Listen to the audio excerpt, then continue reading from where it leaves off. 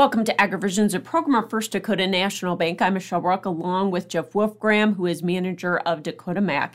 And Jeff, let's talk about interest rates. We know the Fed continues to raise short-term interest rates, but what's happening with long-term rates? Yeah, interestingly, we've seen our long-term rates drop by about 0.75% in the last 4 to 5 months. I think the last time I looked, the rates today are about the same level that they were in September of 2022. So that's had some people get off the sidelines and interested in financing, whether it's purchasing or refinancing their ag real estate debt. They're doing that at lower levels than 6 months ago, certainly not at the historically low levels that we saw 2 to 3 years ago.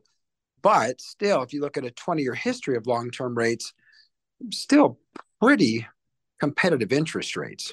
But Jeff, a lot of your portfolio already has fixed their long-term rates prior to these rate hikes, right?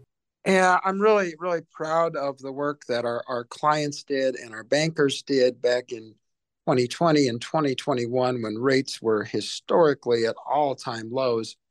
And we're really proud that about 95% of our overall portfolio, our overall Dakota Mac portfolio, is fixed for at least 10 years or greater. And some of those are fixed for 30 years.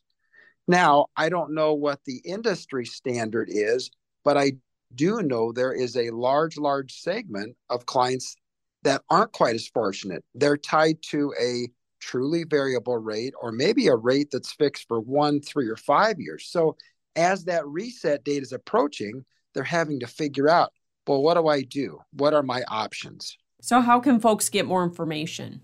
Contact any of our First Dakota bankers or any of our Dakota Mac LPOs, and we would love to help. Thanks so much, Jeff Wolfgram, Dakota Mac manager with today's AgriVisions.